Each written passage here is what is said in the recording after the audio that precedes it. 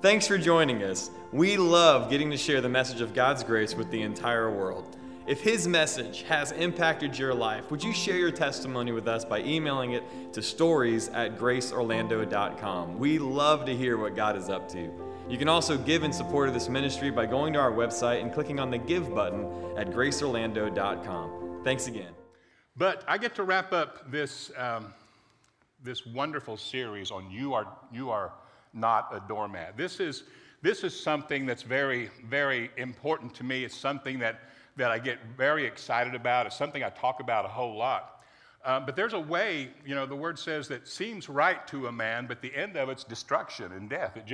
It promises that it's going to work. It promises to work for you. It promises to bring success. It promises that nobody will ever use you, abuse you, or run over you again. But the end of it is actually destructive. And it's a way that seems right, not a way that seems wrong. It seems right. And it's just the way that the world goes. And it's sort of common knowledge in the world. They think that's just the way it is. I kind of snicker inside myself sometimes when I hear a lot of people talk about how I'm a strong personality. And usually what they mean is, I'm overbearing, I'm critical, I'm judgmental, I'm hard to get along with, I don't care that much about you. And usually what that is that someone has, everybody has this tendency in the world as someone who's been a sinner. We all have that tendency, but if you've ever been abused, you have even more of a temptation to be this way, because nobody wants to get run over. Nobody wants to be abused. Nobody wants to be treated unfairly. Nobody wants to be disrespected. And then we have Jesus, who came along, and the Bible says that He confounded the wisdom of the wise, the way that seemed right to us. And the way that we think in the world, the way that we think that we can not be a doormat is actually a way that puts us under all the time. Now, when I hear this thing about I'm a strong personality, I snicker to myself because I think, honestly, how many of you see through that? I see fear. I see fear. I see an inferiority complex in it. And the reason people want to rise up and be intimidating is because they're intimidated themselves and they don't want to be the intimidated, so they're going to over-intimidate other people. And so they're very loud, very overbearing. But Jesus came and He was the total opposite of that, right? Now,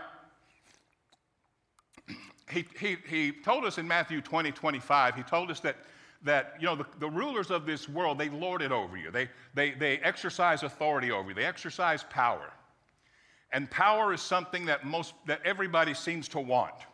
We want personal power. We want power in our jobs. We want authority. We want leverage. We want political power, don't we? We want to get our way through that. We want power. We want to lord what we want over people that want something different.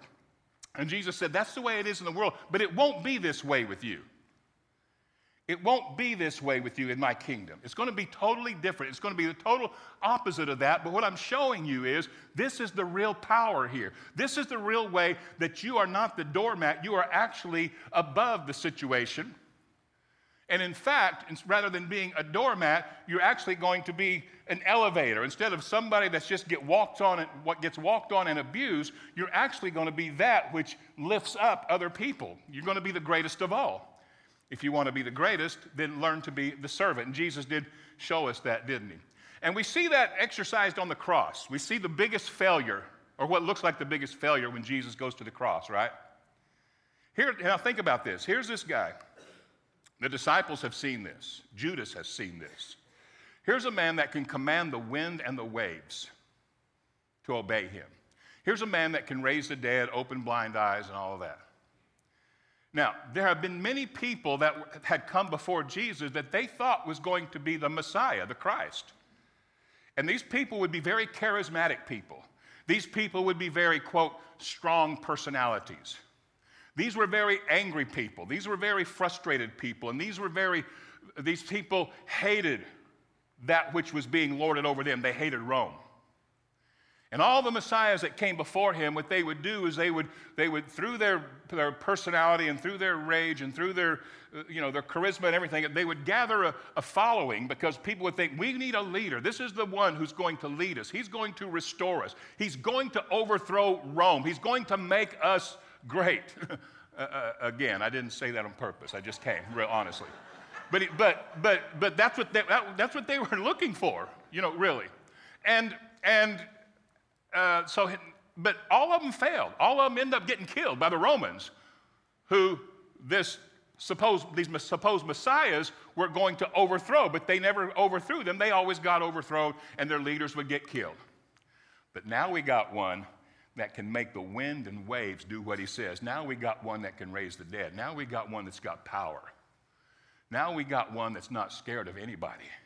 Now we've got one that can open blind eyes. Now we got one who can speak something with his mouth, and it'll happen. We've seen it happen over and over again. And you got someone like Judas who's watching this, and he's like, oh my goodness, this is the right one.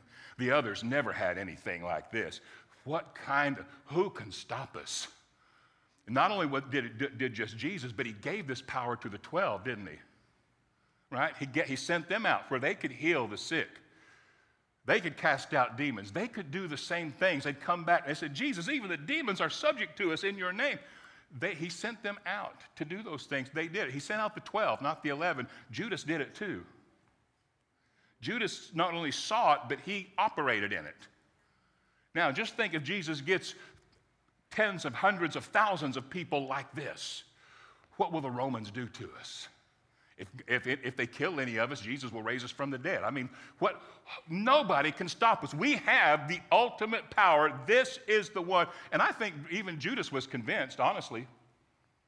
In fact, I believe that, and I believe that whole thing in Gethsemane that he arranged he was arranging a showdown, because he really knew that those who, if they came to take Jesus, to arrest him, they knew that they'd be no match for Jesus. But Jesus needed a confrontation. Jesus needed some help, Judas thought. Jesus needed some, he had all this power. He was the one, but this whole thing about turning the other cheek ain't going to cut it. This whole thing about loving your enemies and all that, that's not going to get it. He's going to arrange a showdown, and Jesus is going to have to do his thing, and this is going to start the whole revolution right here. And Jesus tells his disciples that night, he says, now, before, you never lacked anything. You didn't have to take any money or anything. Now I say you need to take your wallet with you. And he says, and if you don't have a sword, go out and buy one.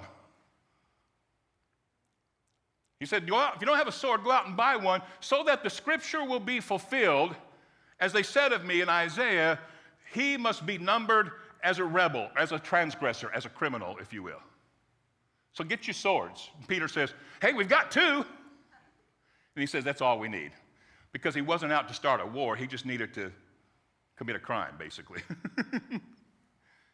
And that's why when they came to arrest him, Peter cuts off the guy's ear. I mean, that was enough. I mean, that was rebellion has happened. We can arrest him. And Jesus said, who are you seeking? And they said, Jesus of Nazareth. He said, I am he. He says, just take me and let the rest of these people go. So they just took Jesus. So Jesus was doing this whole peaceful thing, and then, of course, we know that he was crucified. And the whole thing backfired on Judas, and none of this worked, and the one that's got the power over everything dies this shameful, weak loser's death on the cross. He turned out to be not the one, or so it looked. But we know something different, though. We know that Jesus was never the doormat. Jesus was actually doing what he wanted to do, and Jesus was actually winning, right? Jesus was winning. Jesus knew this whole time, after he prayed himself through, he knew what he was doing. And 2 Corinthians chapter 13, verse 4 says it this way.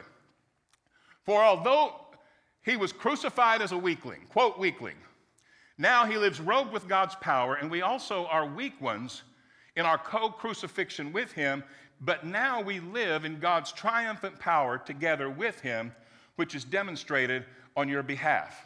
So he was crucified in what looked like weakness, but we know that he lives in power. And it says we also live in that same power with him. And then 1 Corinthians 1:25 says, talking about the preaching of the cross, which is foolishness to people.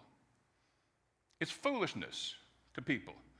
But the, quote, foolish things of God have proven to be wiser than human wisdom.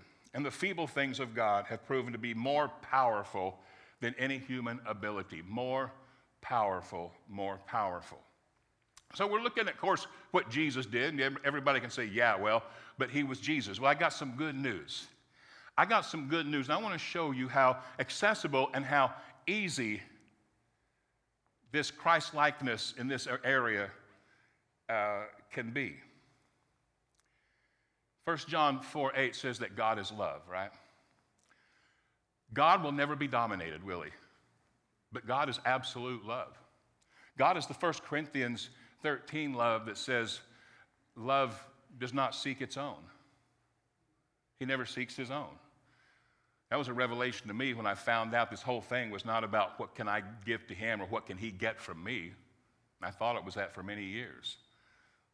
But I began to see his heart, and I saw the whole thing with God is, what can he be for me? What can he do for me? That's love. That's absolute love. And, of course, that love does not count any wrongs done against it. Well, we know that's a beautiful and powerful love. We're so glad that it's there for us, that it's given to us.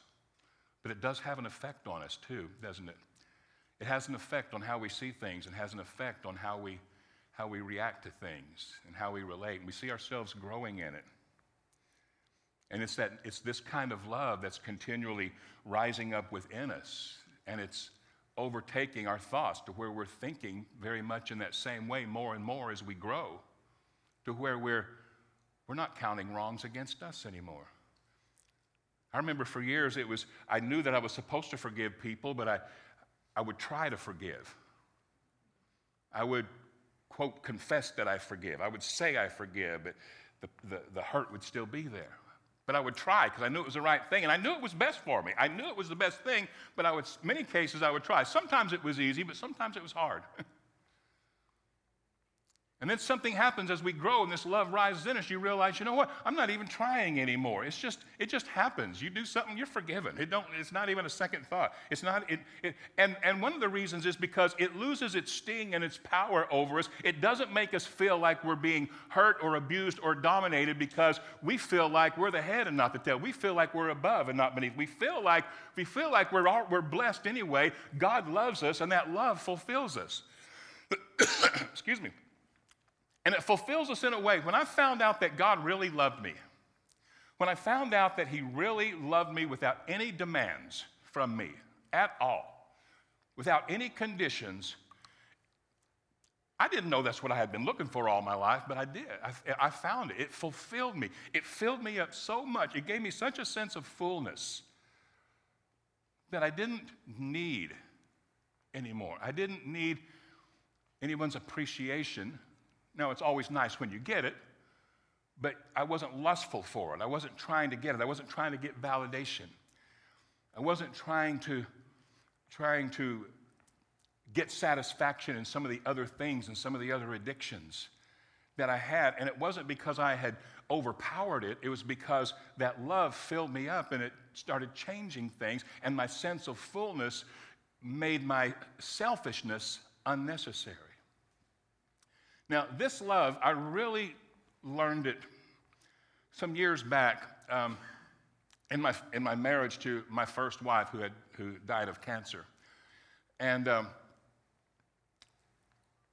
for at least the first half of that marriage, we were believers, and God had, blessed us in many ways, but there was a lot of butting heads, especially early on, but really all the way up through the first half of the marriage. There'd be these butting of heads, and it would be, and we were growing some in the love of God and things, but there'd be these things where it's just like, doggone it, I'm getting the short end here, There'd be some times when it'd just be like, come on, why do I always have to be the submitted one? Why do I always have to be the one that breaks down? Why do I always have to be the one that apologizes? No, not this time. We'd get these things.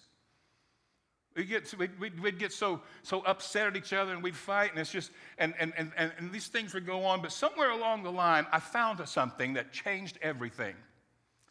I found the joy of life, the joy of relationships, and certainly of marriage, was not in what I get from the other, but I found the joy was in the giving.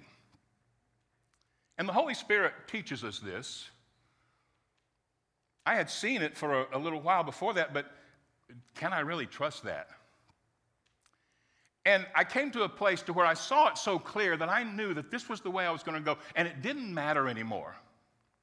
It didn't matter if I got the short end of the stick. It didn't matter if I got the worst of the deal. It didn't matter if if I felt like I was being treated unfairly, because there was no unfair anymore. I was there to give and to give and to give and to give and to bless. And I found out something that totally shocked me. It made me even happier than getting my way.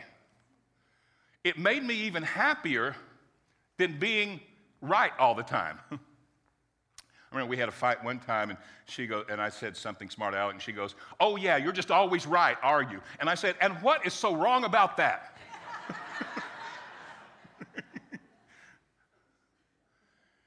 But I found out, after a while, I found out being right is the most overrated thing anybody could ever be. And I found out that as I found the joy of the giving and not the getting, I found out that it made me powerful. It made me feel big. It made me feel higher than I was before while I was wrestling for my way. And I found a good secret. How many of you would like to always get your way in life, always get what you want? When love and giving becomes your way, you can always have that. If getting something, if somebody else has to do something for you to get your way, then you can't get that all the time. You're just going to be frustrated, right? But if the whole point is, and this is something that is, you come to a place where you trust it, where it's just, you trust it and you start going that way and you get surprised and you find out that I like this. I like being the giver, and you don't feel like a doormat. You feel big inside. You feel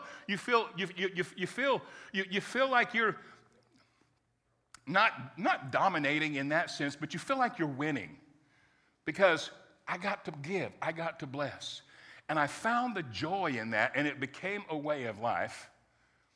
It made our home life beautiful. It made me a much different kind of person. Not only did it make me more pleasant to be around, but it blessed me inside. It blessed me with a freedom that I didn't have to be respected. I didn't have to get anything from anybody. You know, early on in my ministry, back when I was pastoring in the 90s, I would see a lot of this in me. Or when I look back, I see a lot of it. But a lot of it was I felt like I was always trying to convince people to believe in me, to follow me, to get with what I'm doing, get with my vision, approve of me, let me know once in a while that I'm doing a good job, that I'm preaching good, that I'm, whatever. But things change as we grow. This love of God takes over in us, and it's not about us anymore, is it? And I look back and I think somewhere along the line something changed.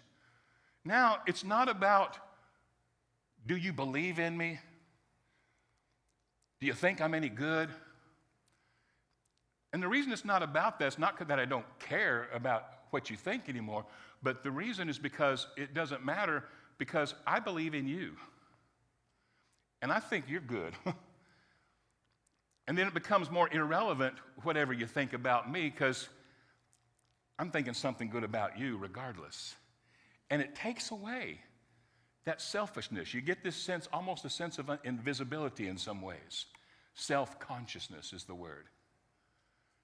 And we know that came in at the Garden of Eden, at the fall of man. How y'all doing? We're not a doormat. We're not a doormat. We're something much, much greater than that. But that which looks like a doormat to the world, Jesus looked like a doormat.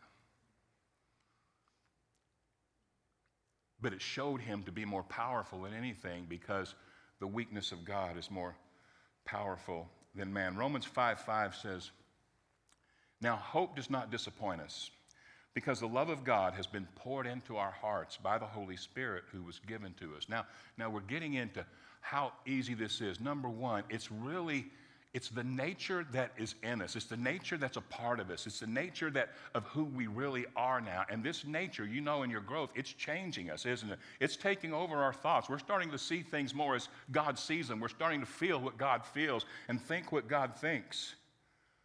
And it's a way of a perfect love. And that's what this whole thing is. See, it's very deceptive in this world. It's very tempting, very easy especially with all the noise that's going on, to fall into this thing of winning as the world sees winning. It's very easy to try to gain leverage, to try to gain power to get what we think we want. There's people fighting from both sides of the tree of knowledge of good and evil. And we've got people saying that all those people are evil, and these ones saying all those are evil, because that's funny, that tree of knowledge of good and evil, it must rotate or something, because everybody sees themselves on the good side. And you've got all this butting heads. And that's how like me and my wife were early on. I knew I was right, but she knew she was right. I was so convinced, you know, the old adage that, you know, if you want, you know, what's the joke that if you and your wife are fighting, all you have to do is just remind her, just let her know, stop and tell her that she's being irrational and emotional. And she'll thank you for reminding her of that, and everything will be okay. No, don't ever do that, please. Just take it from me. But we do things like that because we know we're right. And I talk to people about these things. I try to get into it sometimes, and people are like, but what's right is right. Well, Hebrews 5, at the end of Hebrews 5, it says this, that those who are mature have had their senses, and I believe it's talking about spiritual senses, exercised, and the way traditional Bibles say is to discern good and evil, but when you look up those words, it's kalos and kakos, which means worthless and useful. So it's not just, see there again, this whole thing is not about the knowledge of good and evil, is it? This whole thing is about the nature of God, which is love, which is absolute love, which doesn't see things that way, or at least it's not led by that way. It knows the knowledge of good and evil, but it doesn't lead its life by that. And what we find out as we grow is that there are certain things that may be good, but they're not useful. Paul said the law is good, but it's not useful to me anymore. Because in 1 Corinthians 13, don't you love that chapter? The whole thing's talking about love, and that is that thing that he spoke of. He said that thing, when that which is perfect, when it's come, then that which is in partial, they'll fall away. You don't use those anymore. When I became a man, when I was a child, I spoke as a child, I acted as a child, but when I became a man, I put away the childish things. They're not useful to me anymore. You know, when I was a kid, I had a little plastic tool kit that my dad bought me. I don't use that anymore. We have a different set of tools now. We have the way of the Spirit, and it's different. And I'll tell you why this is important, because the world, creation, is groaning for something. Creation, the Bible says, is eagerly waiting. Creation, the world, is waiting for something, right? Are they waiting for us to fight against them? Are they waiting for us to overpower them? What are they waiting for? The manifestation of the sons of God. What is the manifestation? Fruitfulness. What are they waiting for that they don't have right now? They've all got the knowledge of good and evil, and so does the church. That's the same thing. And that's why often the church, even though she believes she's in a righteous cause, she's often echoing what the world is saying. Don't be. We get so easily fooled and pulled into the way of the world, and the creation's waiting for something different that's in the church. We're carrying it in us. And it's on the increase in manifestation because people are falling in love with God, who they found out loved them first, without any demands or conditions. There's something that you're carrying that the world is eagerly waiting for that manifestation. Now, will they tell you that's what they're waiting for? No, because they don't even know that's what it is. They think they want their way. I thought I wanted my way till I found out what was a better way, and I realized, oh, this is what I really wanted all the time. Come on. But see, when you're afraid, when you're in fear, then you try to become dominant. And that's just what the world does that.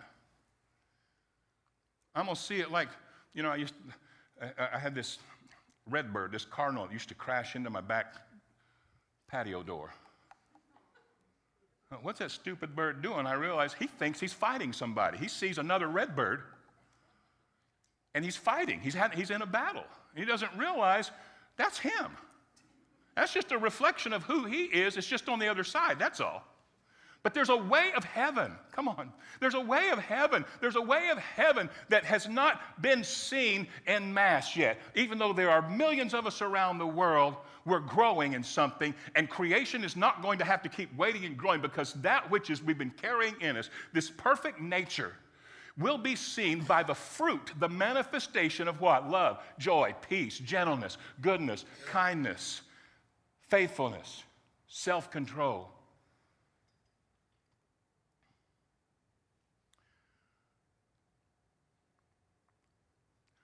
What's the best gift that God could give to this world?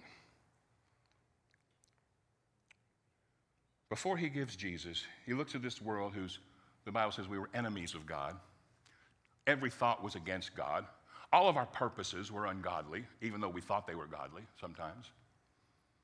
What was the best gift that he could give to a world that mean, that hateful, that anti-God? What was the best gift he could give them? His love, which is the wisdom of God.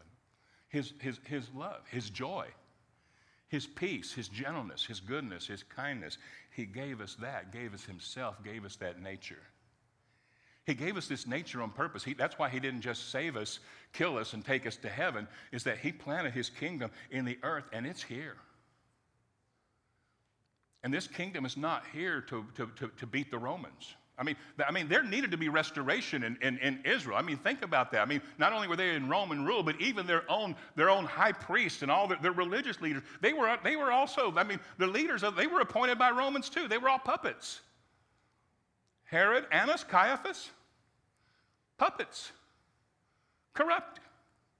Not right. The Jews needed restoration.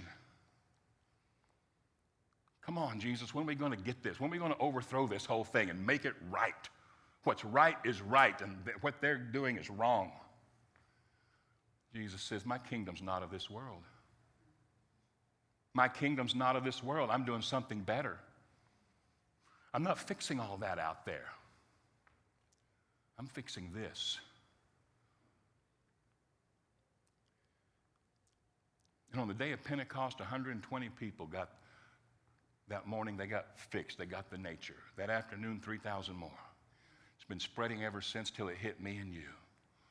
I'm excited. I am so excited right now. Yes, I hate the noise. I hate the hate. I hate the lies. I hate the deception. I hate all that stuff going on and on and on. And that's why it's so easy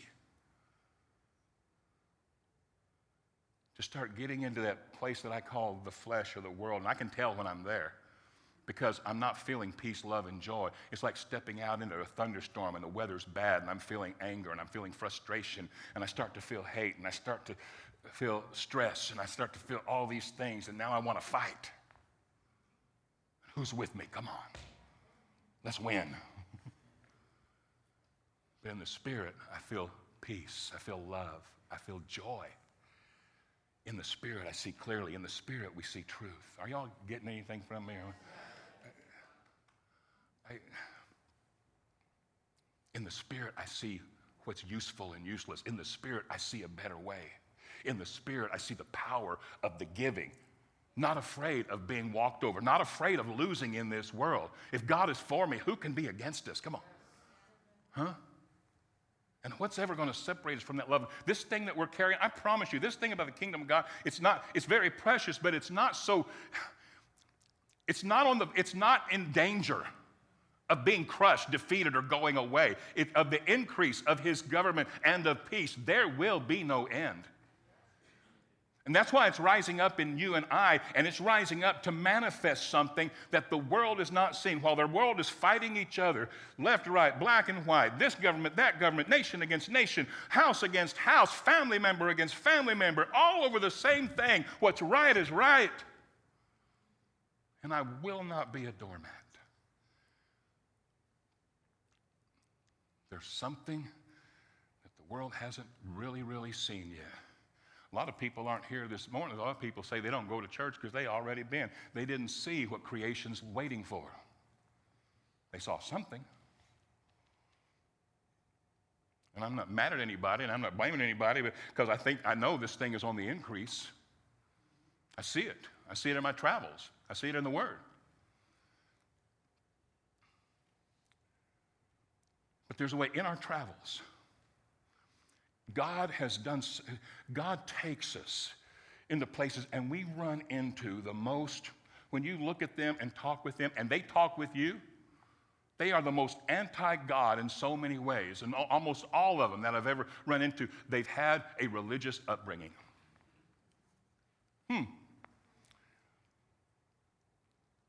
I mean,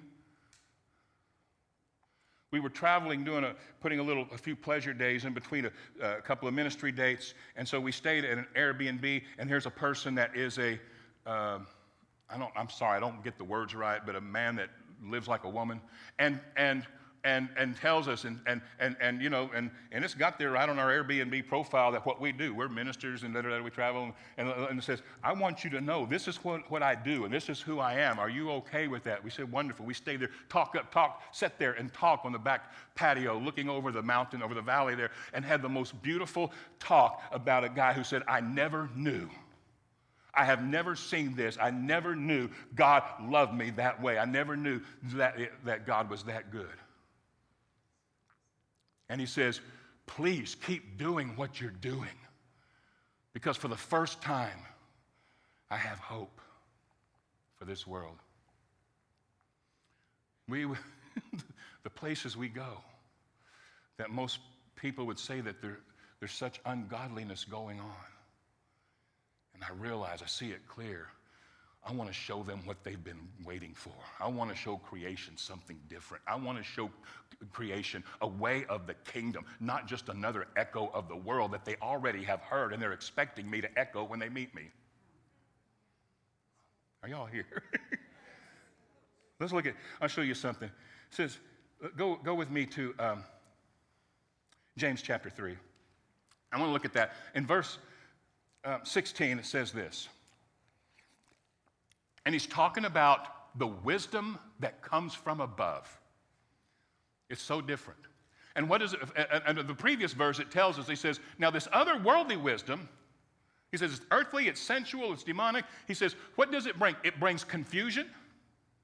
It brings strife. Brings more fighting, more hating, more all this stuff. He says, but what about the wisdom that's from above? He says, but the wisdom, verse 16. For wherever there is jealousy and selfish ambition, there you will find disorder and evil of every kind. But the wisdom from above is first of all pure. It's also peace-loving. It's gentle sometimes. Always. It's gentle at all times. Now, here's what I just heard, because anytime I say something like this, people bring up something as if they've got a point that I've never heard.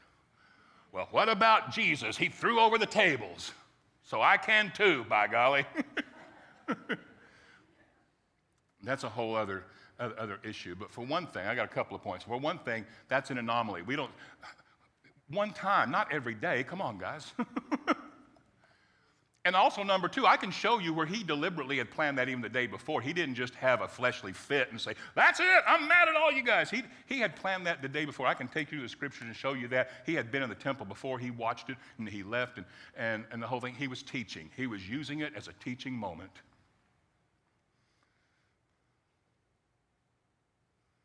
I promise you, Jesus did not just get into the flesh at that moment. It's peaceable at all times. It's peaceful. It's gentle at all times. It's willing to yield to others. Doormat! Doormat! Willing to yield to others. You remember how I said, I used to want you to believe in me, but now that doesn't matter so much because I believe in you? Because it's not about, is your applause going to lift me up? It's about, will what I say lift you up? And the reason is because we come to a place where we're not needy anymore. We're full because we're loved. We have finally found and received the love, and we're full. We're not looking for it anymore. We're here to give it. And we've got plenty to give, right? He says, it's willing to yield to others. That's a freedom. That's a fearlessness that says, you know what? I don't have to fight for my way. Go ahead and take it. There's more. God opens doors that nobody can close, and he closes doors that nobody can open. This is love. This is faith. This is a relationship with God that's wonderful and it's fulfilling. And he says, and it says, it's willing to yield to others. It's full of mercy, and the fruit of good deeds. What? The world is groaning for this, is looking for this, anticipating this eagerly. And those who are peacemakers will plant seeds of peace and reap a harvest of righteousness. And finally, in Hebrews 7:7, someone walks over you. Are you a doormat? Or do you see that you're an elevator? It's not about, is somebody abusing me? Is somebody using me? Is somebody taking advantage of me?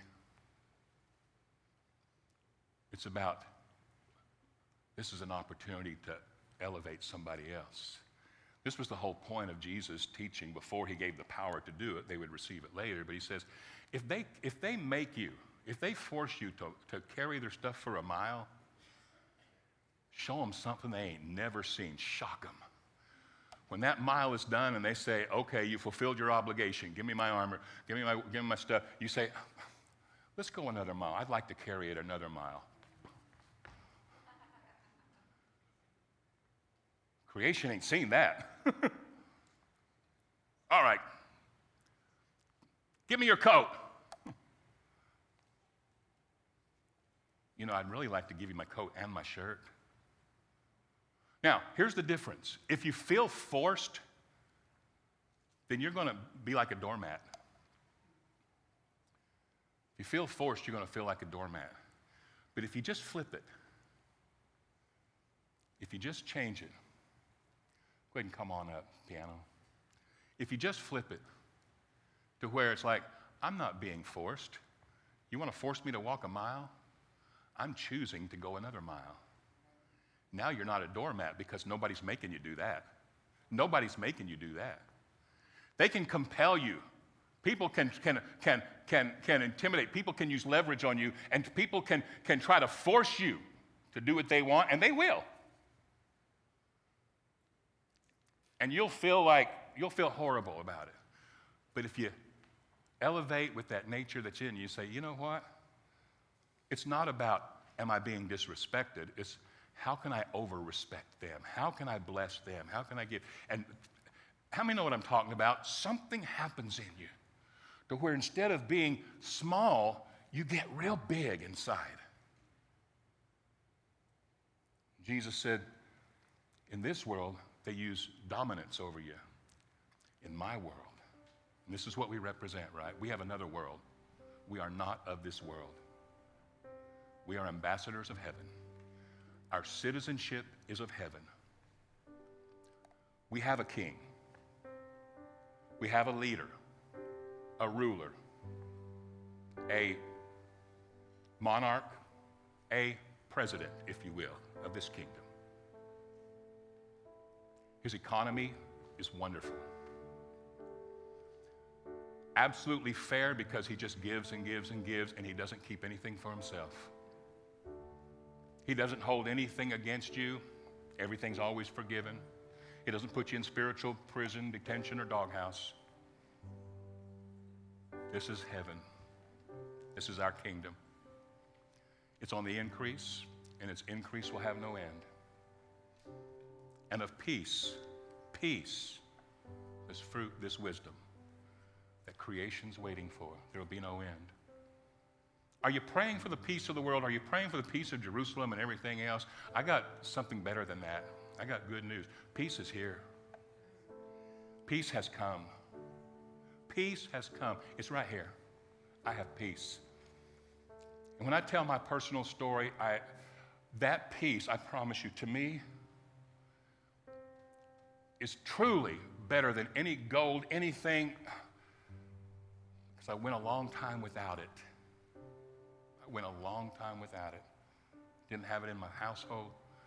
Didn't have it in my relationship with God, I felt. Certainly didn't have it in my relationship to the world, and didn't even have it in my relationship to other pastors and churches, to be honest with you. But I'm at peace with God and with me, and with you, and with them, and with them.